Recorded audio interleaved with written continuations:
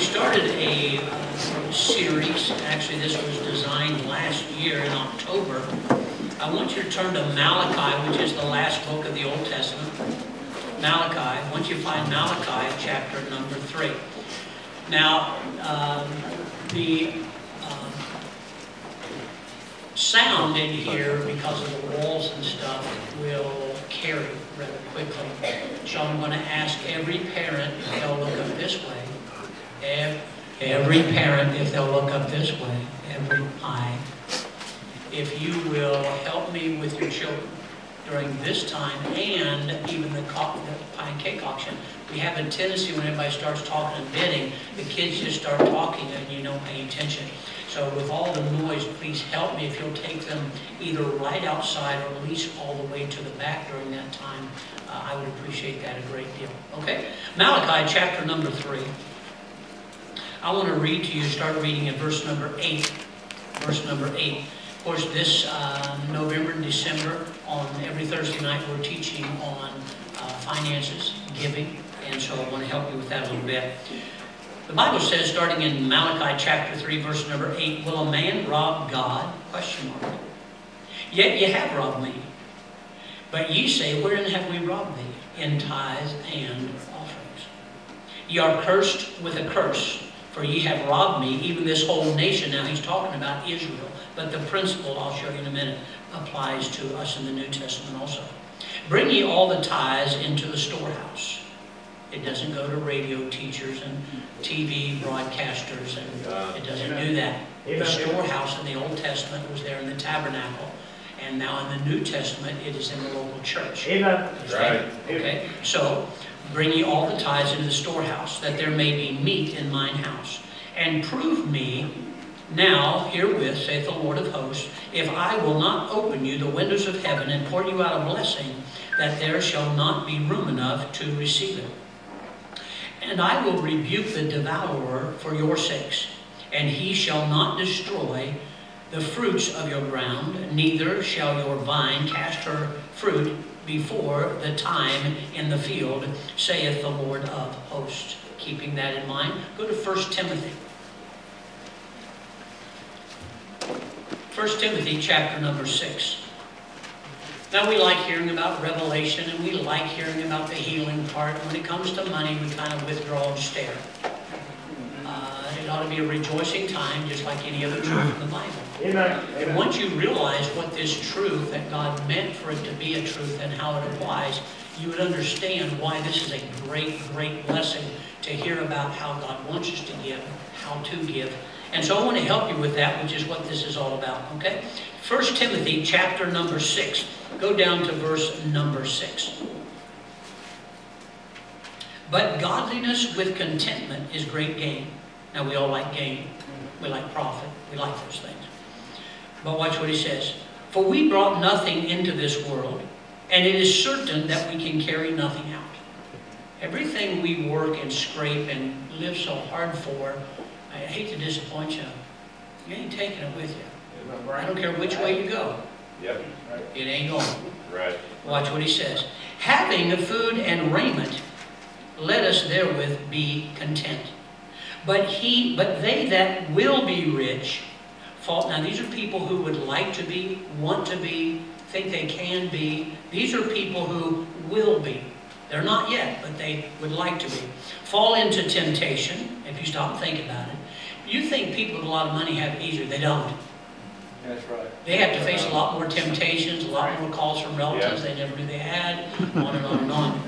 But they that will be rich fall into temptations and snares, that'd be a trap, and into many foolish and hurtful lusts, which drowned men in destruction and perdition. Perdition here not meaning hell, is meaning a complete destruction or ruin of something in their life. Verse number 10. For the love of money is the root of all evil, which while some covet after, they have erred from the faith. All the stories I could tell you about people who came here with nothing, and as they begin to increase, Right. they're not here. Yeah. Wow. You know, this church, actually, there are 5 or 6 now millionaires that came out of this church. They weren't when they were here.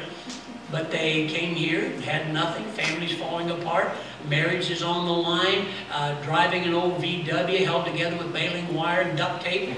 Duct tape's good for everything. And then they started doing what God said to do, yielded to God, obeyed the Lord, and lo and behold, opportunity after opportunity opened. Yeah. Come on. And, what's it say here?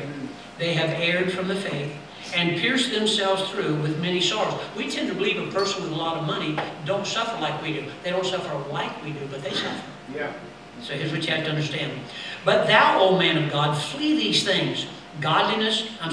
Flee these things. Follow after righteousness, godliness, faith, love, patience, meekness. Fight the good fight of faith. Lay hold on eternal life, whereunto thou art called, and hast professed a good profession before many witnesses. Now, this is what he's talking to about those that will be rich.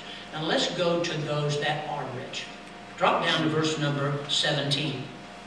Charge them that are rich, and he's not talking about in spiritual blessings, because he says in this world. He's talking about material things, money and material things, okay? That they be not high-minded, or trust in uncertain riches, but in the living God, who giveth us richly all things to enjoy. That's all it's for. It's just to use for right purpose and enjoy. Other than that, it really should carry no more meaning than that. But the world has convinced us, oh no, this is what you want. And we fell into it, we believed it. And so watch what he says. So he says, but the living God, who giveth us richly all things to enjoy.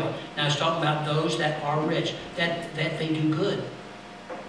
They be rich in good works, ready to distribute, willing to communicate, lying up in store for themselves a good foundation against the time to come, that they may lay hold on eternal life. He's not talking about buying eternal life.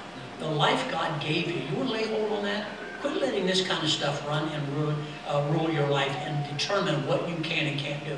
So don't let that kind of stuff happen to you. So I want to talk to you about this tonight. I want to talk to you about proving God. Proving God.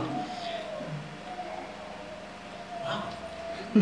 Is that all the way out there? Well, I'm glad our nursery's here and we're all the way up there. Love kids. God asks us to prove Him in our life. Do you know in Malachi is the only place in the entire Bible where God says, prove me. Yeah.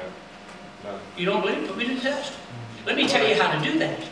And so what He uses here, the only place in the entire Bible to prove Him, to see if what God says is really true. No place else. Not about sacrifice, witnessing, building a church, preaching. Not in another place does He say, prove me. But He proves Himself all the time. Right. But in this particular place, He says, why don't you put me to the test? Come on. Prove me. See if what I'm saying is not true. Of all the subjects and areas of life that God could have pointed to or used, tell yourself, why did He choose money and material things? Yeah. Why did He do that? Out of all the other things, well, it's the love of kids. He could have said that. If you don't love kids, you know, you're out of here. But He didn't say that. He used money and material things for you to prove Him, so that He could prove Himself to you. Right. You understand? So watch what happens here. Now, you're thinking along because Malachi, everybody knows Malachi. Oh, preacher, you're talking about the tithe. No, I'm not. I'm not talking about the tithe. I'm talking about everything that prospers you materially and monetarily. So what we have here is, not only is God concerned about the 10th, you know what the 10th is? Another word would be tithe, right? Right. So that part we've already discussed belongs to God, and for you to keep that and use that is robbing somebody else. Now they said, when did we rob God? Please understand, the local church in the New Testament is called the body of Christ.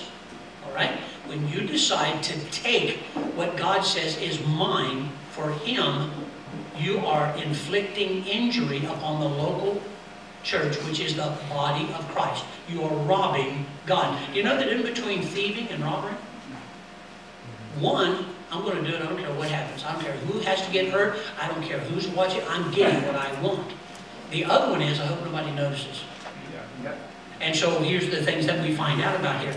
God is as concerned about the 90% that He gives us to see, okay, the 10th is mine. Just to be honest, let me see if you'll give that back to me like I asked you to. Okay, now that's gone. That was never yours to consider. Now I've got 90%. And God says, okay, I'm not putting my claim on it, but I'm really interested in see how you want to use that. These are the principles in the Bible that God talks about. And I can prove it. We get real tight and testy when it comes to talking about money and material stuff. You know why? Because we hold a great value to that. Yeah. And I think it ought to be handled right. But I'm afraid many hold it past a value that God ever intended. Right, yeah. And have, as it says in 1 Timothy, we've pierced ourselves through with many hurtful things, fallen into traps, and also many people have left God because of it. God never intended to do that way. The greatest promises of severe promises or curses, you will find out as you read the Bible, has to do with monetary things and material things. Some of the greatest curses in the Bible is not handling it right. Some of the greatest blessings in the Bible is handling finances and material things right. It bothers me when people don't take care of their cars. You say, that's because you do. Why do I? I am a steward of everything God gives me. So I try to take care of my clothes. I try to take care of my house, my car, my church, everything about it. Because we are a living example of God's principles and truth, or should be. And so when God gives me something, God says, here you go, that's for you. Okay, because it's mine, I'm like Joseph in the Old Testament under Potiphar's care. Everything that I have belongs to my master. It's not mine to do with what I want. It is mine to do with what will prosper him and help his kingdom to go on. You have to keep this in mind. Folks, we're not staying here forever. You kind of know that, right? But we keep acting like, well, we need to drive these stakes in deeper. That is American humanistic philosophy. Yeah. Right. Can all you get, and get all you can, and all that kind of stuff, you know? And hang on to it. And so somebody, my wife or somebody just told me the other day about a guy who is, I think, 95 years old, still working, is already worth millions, and saving it all up, doesn't hardly spend it on anything. You say, boy, that's just a smart thing to do. Question. When he dies, what in the world has it done to help not only other people, but the cause of Christ? Right, yeah. Right. We're not thinking anymore. We're just doing what insurance companies and health providers have told you. Better say, you never know. I'm sorry, I know the person who doesn't. And I'm not asking you to be frivolous. I'm just saying, let's handle God's things the way God wants us to, and see, put God to the test and see if it'll work this way. For example, in the New Testament, go to Matthew chapter number 23. Matthew chapter number 23. Now, if you've been in church very long, you know Jesus never had hardly anything good to say about the Pharisees. I mean, it's like, okay, you guys are snakes, vipers, whited sepulchres, you're full of dead men's bones. I mean, he really didn't have anything good to say about them at all, except this one particular time. And it has to do about our subject. Watch what he says in Matthew chapter 23 and verse number 23. Woe unto you, scribes and Pharisees, hypocrites. What a way to start a conversation. Hello, hypocrite, where you been? You know, I mean, who starts a conversation like that? Your lovely, loving Lord did that. Yeah. Okay? Jesus loves everybody. Well, it doesn't sound like it right here. So watch what he says. Watch. Ye pay tithe of mint and anise and cumin. Those are some of the smallest seeds and spices that you can find. He said, you're so particular that even when it comes to the smallest seeds, you go 1, 2, 3, 4, 5, 6, 7, 9. Okay, that belongs to the Lord. And they went through this whole rigmarole every month, every week, whatever they did.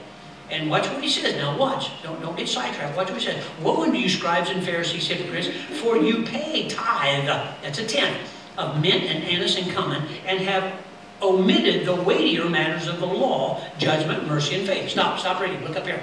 Stop reading. You're going to do it anyway. You're rebellious. Now, watch what happens. What he's saying is, you really pay attention to every particular tenth that comes my way. He wasn't faulting them for that. But he said, look what you're overlooking. Mercy. You're overlooking mercy, you're overlooking judgment, and you're overlooking faith. Now watch his final judgment on what he just said. Watch. These ye ought to have done, talking about law and judgment and mercy, and not to leave the other undone. Talking about the tithe. Right. He said, you left out the weighty things. That doesn't mean you leave out the tithe. He said that you should have done, not to leave these others undone. So he was praising them or using them as an example, saying, look, I know you do that part right. Look what you're leaving out. So that God, even in the New Testament, talks about, are you ready? Those of you who struggle with tithe, talks about tithing in the New Testament. Right. Yep. You say, I tithe. If it's not to a local church, where are you sending this? Right. So here's what we have here. So number one, God asks us to prove Him. You know what God is saying? God is simply saying, look, let me help you. I need to know some things about you. He already does, but we don't know. I give tests to the high schoolers, and still do that. And I tell them, and they'll say like this, preacher, come on, we know this stuff. And I said, okay, then the test ought to be easy. You should pass the test. We do not give grades, they earn them. Yep. So we don't tell them, okay, then if you know how to use money right, this shouldn't be a problem for you. You should go like this, amen, preacher, that's exactly right. That's the way things ought to work, right? And besides that, when you amen and shake your head, let everybody around you know that, yes, I agree with the preacher, I agree with the Bible. Amen. So yes, amen. Amen. And to do that and not do it, you're lying, right? Amen. Is that why you're not doing that? Number two, the problem is the root of all evil, or the love of money. In Timothy, we just went from there in chapter 6, verse number 6 through 12 and 17 through 19. We learn about those that will be rich and what they run into. You know why they run into all these problems? Because they want more money and stuff. And that's just going to lead you into trap after trap and heartache after heartache. And even if you gain everything you think you ever want, it's all staying here when you leave. And how are you going to tell the Lord, thank you for everything you gave me, I held on to all of it and didn't help anybody but myself? This is the idea behind the guy. The one had 5 talents, one had 3, and one had 1. One had 5, invested it, and gave God back more than what he gave him. The one with 3 ended up with 5 and said, and what did he say? Well done. Well done. God expects a return on his investment. Why do you think he left you here? To do what you want, survive the best you can? No, he saved you, left you, and gave you stuff to invest what he gave you into his work. And when he comes back, there's called a reckoning day. It's like, okay, let's see how we did. So he comes to the one he gave 5 talents or money to and says, well done. Boy, you invested, and look what you're giving back to me. Enter into the joys of the Lord. The next guy comes in, he says, how did you do? Oh, so you took the 3 I gave you, turned it into 5. That is great. Thank you so much. Now, they didn't do the same amount, but they both brought back more. The one with the 1, remember what he did? He buried it in the earth. How many Christians take everything they've been taught by God or godly parents, take all that talent, all that ability, that money-making ability, those material things you're good at working with, and the only people that advantage it is stuff out in the world. So when the Lord comes back and you stand there with nothing to offer him other than, I didn't do anything wrong. No, but you didn't do anything right. Right. So here's what he says. In 2 Timothy chapter 6, verse 6 through 12, those that will be rich, and he tells you. And then in verses 17 through 19, those that are rich. Not merely is it the love of a lot of money. We tend to believe that the love of money means the love of a lot of money. There are people in prison right now who robbed people, got 20 bucks out of it. They wanted money. They got 20 bucks out of it, and they're in prison. You said, why would they do that? Love of money. They just wanted more. That's all. Right. And so what happens here is this. It is the overwhelming desire to have it, to accumulate it, to have what it can bring. That's what advertising does. Advertising tells you what your money and stuff can bring you. And it just keeps holding that in front of you. Seriously, tennis shoes for $200, $300. Who would do that? Who would buy a pen for $200 and some dollars? A pen. You see this pen right here? 250 bucks. Before we get excited, I didn't buy it. You know how many big pens I could get for 250 bucks? I could get a whole truckload full of them. Somebody, it's not that I don't appreciate it, but please understand, sometimes we do some very, very foolish stuff. God's not against you having nice things. Good night. Job was the richest man in all the East. Abraham had flocks and herds and servants. The problem was, they weren't going after life to get that stuff. Right. They walked with God and followed God, and God said, here, that's for you, and here, Yeah. that's for you. Yeah. Because God knew they could handle things right, so God gave them more. You don't have to struggle at this. Take what God has given you, work it the way God wants you to, and let God worry about all that. God knows that riches and stuff pull on us, that its influence on our behavior is great, and how we trust it. Oh, how we trust money and material things. When guys meet, we talk about certain things. Where'd you go to school? Where do you live? What do you do for a living? And we were trying to figure out, okay, how much does he make? And he does this, and yeah. That's just the way we go. We don't go like this. So, how much scripture can you quote? We don't do that. So, when's the last time you won somebody to the Lord? We don't talk to each other that. We talk in material stuff and monetary stuff. Yep. We do. And then, of course, education, because that's the ultimate, right? That's what we do there. When I give it to God and handle it as He instructs, then God proves in my life, by me trusting Him, okay, God, here, I'm going to give this to you. God said, so you're putting me to the test now? Yes, sir. You told me to. That's what I'm going to do. So God in return says, you can trust me. Watch what I'll do. Okay, that doesn't mean I give something this weekend, next weekend I have a whole bunch. This is over time. God is more concerned about your character than your comfort. Amen. God is more concerned about you learning to live and act like He wants you to than you having things easy in your life. One will last a whole lot longer than the other. So this is what God's trying to do here all the time. He wants to bless me. God wants us to learn and to know we can trust Him. Now we come to church and we say, I can trust the Lord. Can I ask you a question? How do you know that? Come on. How do you know you can trust the Lord? Come on. Have you ever proven it with something tangible? Not like, well, I was thinking about God the other day and He showed me in a vision. First of all, that's a lie, but whatever. Amen. Here's what you have to understand.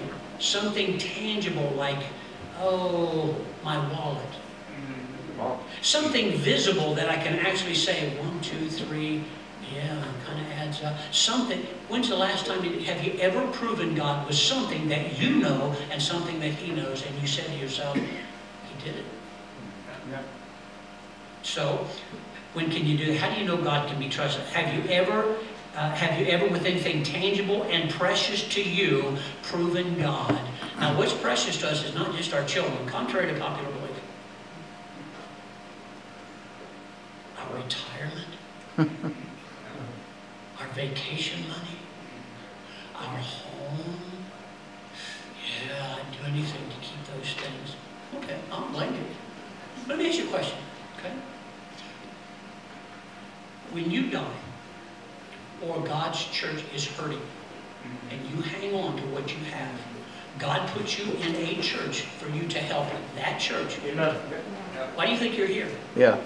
To give your talent, your time, your treasure to God for His purpose. You're investing what He gave you back into His work, the local church. Okay? This is what God wants us to do. Go to Ephesians chapter number 3. Ephesians chapter number 3.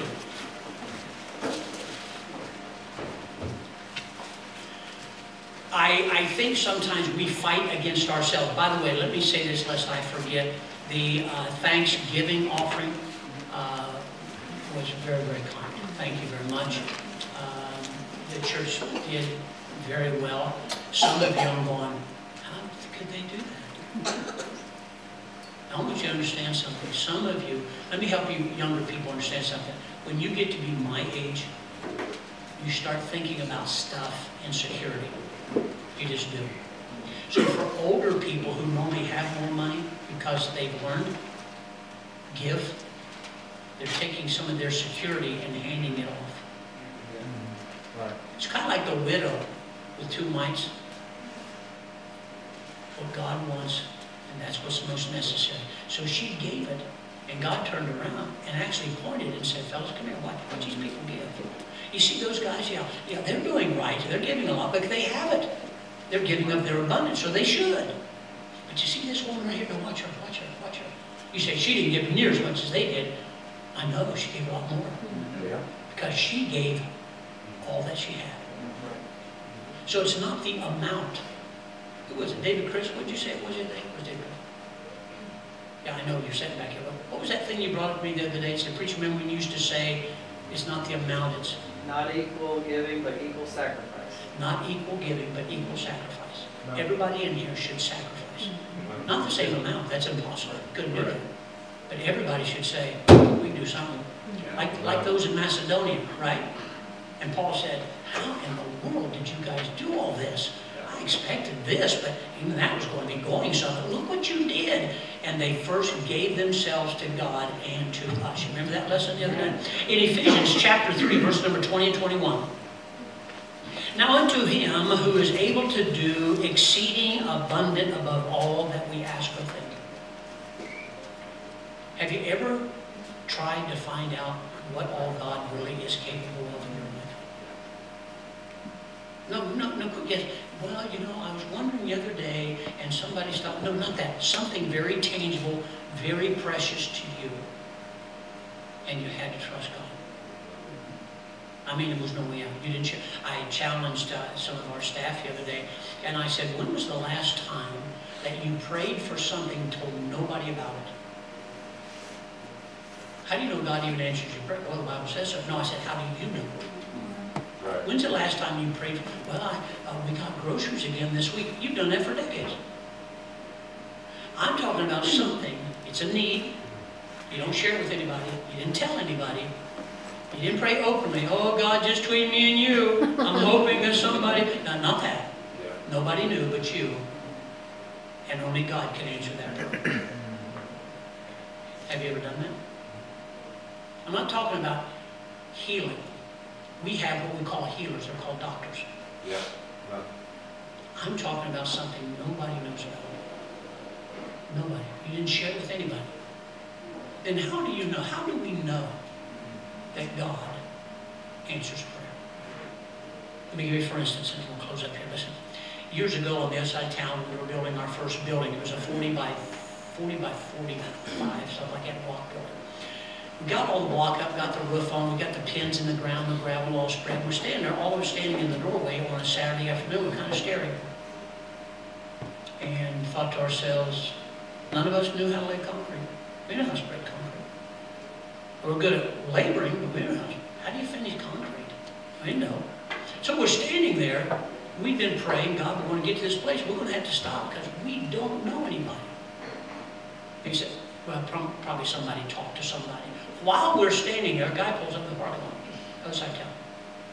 He walks up, introduces himself, and he says, been watching you guys build. What are you doing? We told him. He said, oh, can I look? He looked inside and said, oh, you got the pins and everything ready to go. Who's doing your concrete? Well, that's why we're standing here. We don't know anybody. I just moved in around the corner. I've been watching what's going on over here. I happen to own a concrete company. I wouldn't believe it if you told me either. Now watch. The guy said, I've got all the laborers. You pay for the concrete. We'll take. He had the paddles, if you know what that means, to smooth out the concrete. He had the professionals to drag it and do all these other. The pins were already there. He checked them again. He said, you did a good job up to here. So when he was done, you won't believe this, I don't think it was a month later, we never saw him again. He came in one evening, and after that, he was gone. Yeah. Prayer. Yep. Yes. It's not like somebody could, oh yeah, well let's do this. No, have you ever done, okay, how about your money? Who do you trust? Your bank or God? Good. Who do you trust? Giving to the Lord or giving and saving for yourself? I'm not against you saving for yourself. I try my best to do, because I spend a lot here lately, but I'm trying my best. You know, there's a freedom that comes along with just, man, it doesn't matter, here we go help. We get so tight when it comes, and I mean tight, when it comes to money and material stuff. Why? We work so hard for it.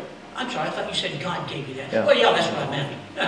That's what we do, right? Okay, let me go on to the next point here. Okay, Ephesians 20, chapter 3, verse 20. Now unto him who is able to do, listen what it says, exceeding abundantly above all that we ask or think, according to the power that worketh in us. Unto him be glory in his church, by Christ Jesus, throughout all ages, world without end. Amen. God challenges and invites us to prove him. He wants to show you He will do what He said. And specifically in this area, and that's why there's such a big fight. God said, look, I want to prove myself. That's why there's a big fight. You think the devil, the world, and your flesh want you to prove God that He can be trusted? No. Because once you learn that, it's like, God's always taking care of us. God will still take care of us. Right? No, you don't believe that? Your health goes bad. Will you start praying to God then to help you do what's right? But as long as we have strength and we can push on, we're not careful. We start sidestepping God. Number 3. No matter how long they have been saved, some cannot seem to get ahead. Yeah, you know people like that? They've been saved for a long time, no matter what happens, they just can't seem to get ahead. I'm not talking about when the economy's there. Even when the economy's good, it's like they can never get ahead. It's like we barely got bills paid off, we're able to make it to church. And that's it. That's all the farther they can go. Always just one step ahead of yesterday. Now, I know what I'm talking about. My wife's in the nursery. I thought she was a little old to be in there, but that's what she's in right now. When we were first saved, we were those people that I tell you, don't be. We're going to pay electric this month, but we're going to have to let the gas go this month. We'll pay on gas next month and let electric go. We were always 2 or 3 months behind on everything. Everything I tell you you shouldn't let do, that's what we did. You know why? Nobody taught me how to handle finances, how to balance a checkbook, how to increase your credit without going in the hole, how to do all these other things. Nobody taught me. So God said, I'm going to have to teach you character, godly character, on how to control things. Because preacher, I wasn't even a preacher then, you're going to have to teach other people. Now, can't you imagine me going in the hole and can't pay my bills and I'm telling you this? That's not going to work, is it? So God has to teach me some things. Always just one step ahead. Some cannot get victory over their sins. Why is that? Why is it? Why can't we overcome whatever the case is? Some say that God can meet their needs, but personally have never proven to themselves in a tangible, measurable way that they can trust God. And one of the areas God invites us to try to prove that is our money and material things. They have been robbing God. So many times God, because they are His children, God allows them to just be behind enough to still need Him all the time. God, they just break even so God can get His... Look, you can give God His tithes or God can take it. One will not come with extra blessings and increasing you, and the other one will. I like what Mrs. Usher always said. Brother Usher's back here. And when I would preach like this, and I told you this before, she'd look at him. We've been paying our tithes and offerings, haven't we? Yeah, okay, just want to make sure. And she was raised and was in a Catholic church for a long time. You know, there's a lot of false cults. If they do anything right, almost even beyond what's right, it is giving money. Baptists who have the truth, most of the time, not a lot of you, a lot of people are so stingy. Yet look at all the blessings that God gives us. False cults and stuff. You know, one of the richest cults, religions in the world are United Methodists. They believe in baptismal regeneration. They don't really believe that God can forgive all sins. I mean, they're going, and now they've become so liberal, homosexuality, and trans this and trans that, and whatever else. And people just keep giving millions of dollars to these people. There's a guy not long ago gave, I think it was $20-some million to an old United Methodist church out in the country who was just nice to him one day. I try to be nice to them. We can't even pay our bills sometimes. I don't get it. Some things seem to be backward. So what happens here is this. Some say they can't meet their needs, but personally have never proven to God in something tangible. God's going to get His tithe and His pledges. You made pledges to God? Read Ecclesiastes. God said, I would rather you never made a vow or a pledge than not keep it. He also says, don't say, yeah, but I made a mistake. He absolutely says in there, don't do that. The angels are listening, watching. They don't understand how we give God our word and then don't keep it. They just don't understand that. See, that's kind of what Satan did. He just doesn't understand that part. God's keeping many people needing Him so that one day He can actually prove Himself to them. God's not trying to be mean. God is trying to help you. And then lastly, if we do not willingly give God what is His, He will allow that which should have advanced us, should have provided for us, should have protected us, should have blessed us, to be devoured. Yeah. Somebody told me the other day, said, "Preacher, you see the suit I've got on? I've had this for I've had like 20 years. Look brand new." You ever notice how fast you run through stuff? You barely buy it and it breaks down. Come on. You turn it around, somebody stole it. Well, that's kind of normal around here, but anyway. Yeah, you ever notice that kind of stuff? Have you ever wondered why? If you're living for God and all, now some things happen to even good people, we all know that. But I have a question for you. Why is it you can never seem to get ahead very far? And God brings you to a point, and now you have to make a decision. You made the wrong decision, and back you go again. No. God's very serious about this money and material thing. Very, very serious about this. God is not going to give us more of anything that we do not handle the least of properly. Do you know what the least is? I want you to go to Luke chapter 16. Oh, good, we don't have a clock, so I need to pay attention. Luke chapter number 16.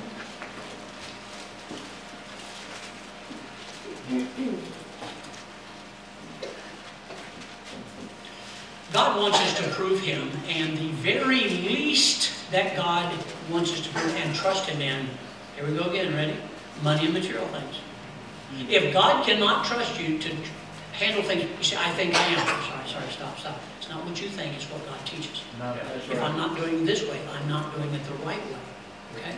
So God wants us to learn these things. Now watch what happens here. Go to Luke chapter 16, verse number 9. Luke 16, verse number 9. "And I say unto you, make yourselves friends of mammon, of unrighteousness." He's talking about money and material things. He didn't say lust after them. He said make friends of them. Know how to use it. Know how to get it. Know how to work it. But watch what he says. "That when you fail, you may be received, they may receive you into everlasting habitations." Ready?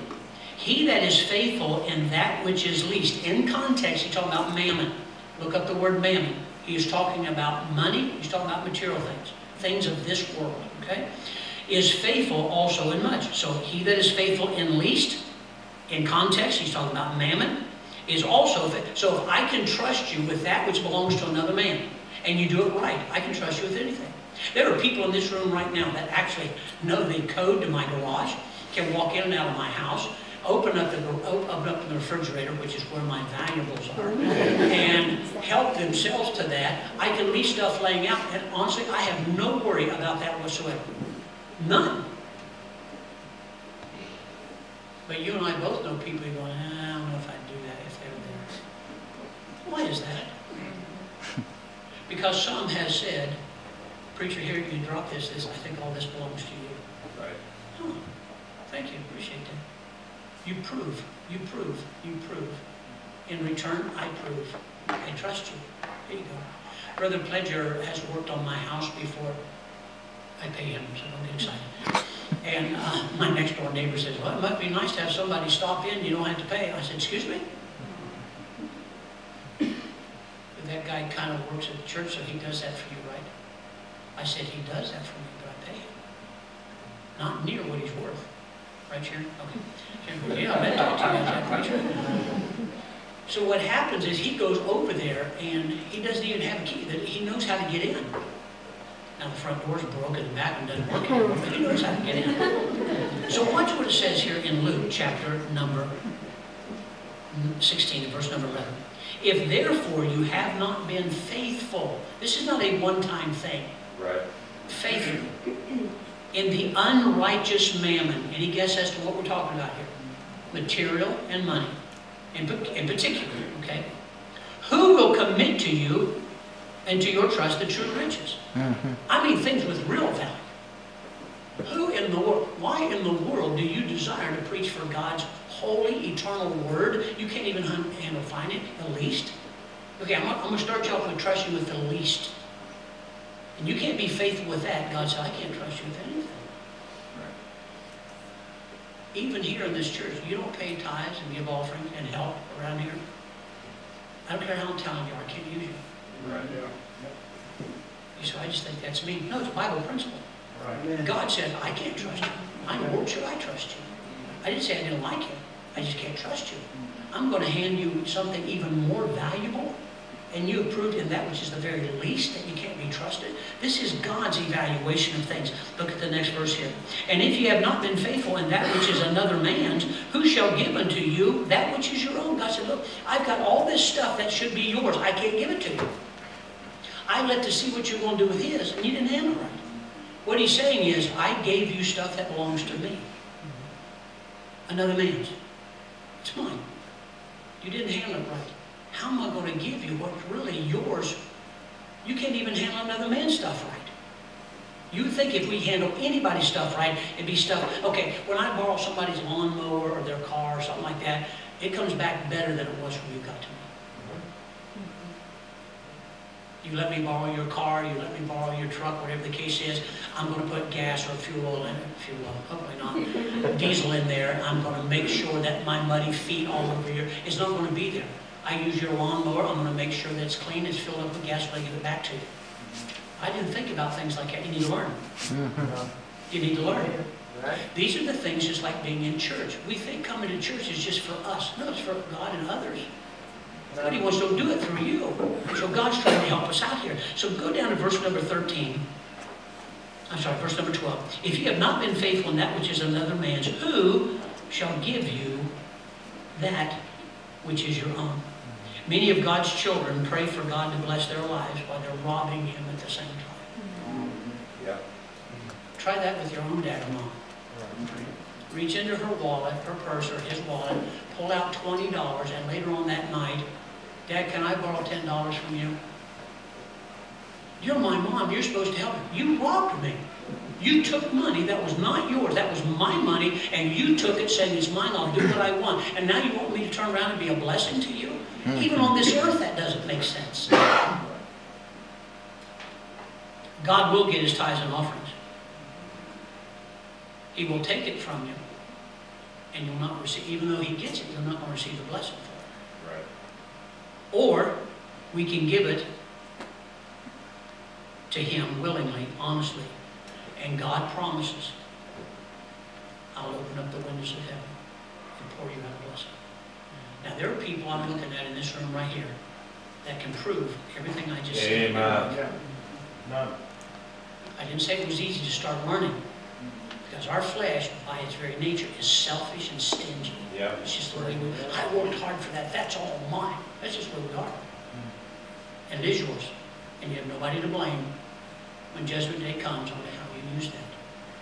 But just remember, we brought nothing into this life. And it's evident, we can take nothing out. Boy, we're sure saving for that rainy day. Well, when it's pouring down rain in your church and people need help, Well, you hang on, make sure you're every man for himself. That's not Christianity. Amen. So that's all I've got. Father, thank you for